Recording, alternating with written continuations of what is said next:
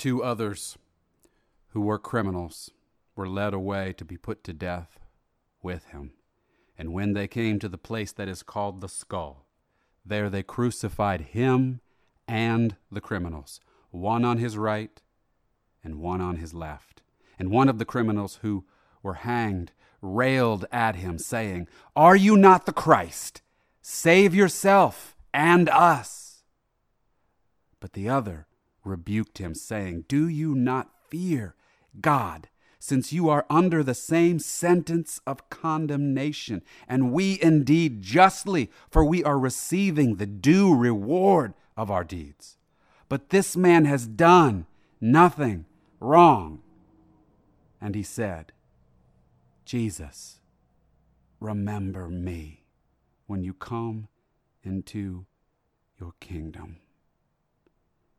And Jesus said to him, "Truly, I say to you, today you will be with me in paradise."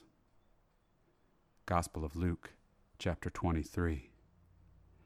The thief is so close to death, so desperate, that he speaks straight to the point. His need is now. His need is urgent.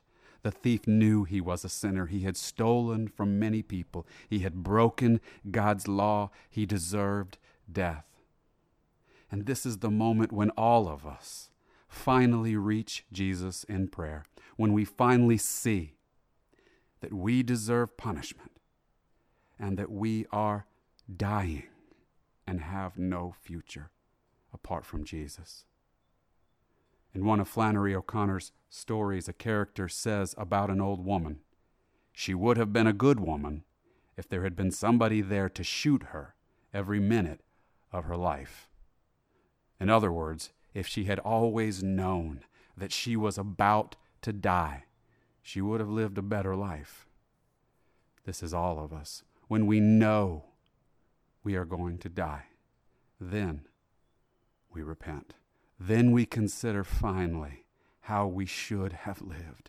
Then we see all of our sin. Then we face all we have wasted and that we're running out of time.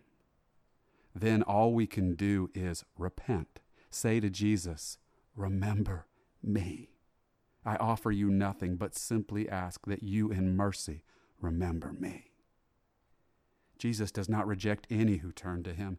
Even at the last hour, when there is little left to give him, the thief does not say, "Remember my good deeds." He has none. He says, "Remember me in mercy. Remember me." We were made for paradise.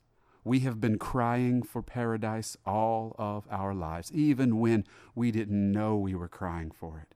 In our pain, in our loss, in our emptiness, in our failure, we weep for paradise. There Christ will live with us, and we will live with him and for him in love. The cherubim and the flaming sword have barred our way to paradise for all of history, but now Jesus has opened the path. Do you think you will like the company in paradise? There will be many thieves there and many other disreputable ones because they lived in the dirt but repented at the end. If you think you are more qualified than them, then you have understood nothing.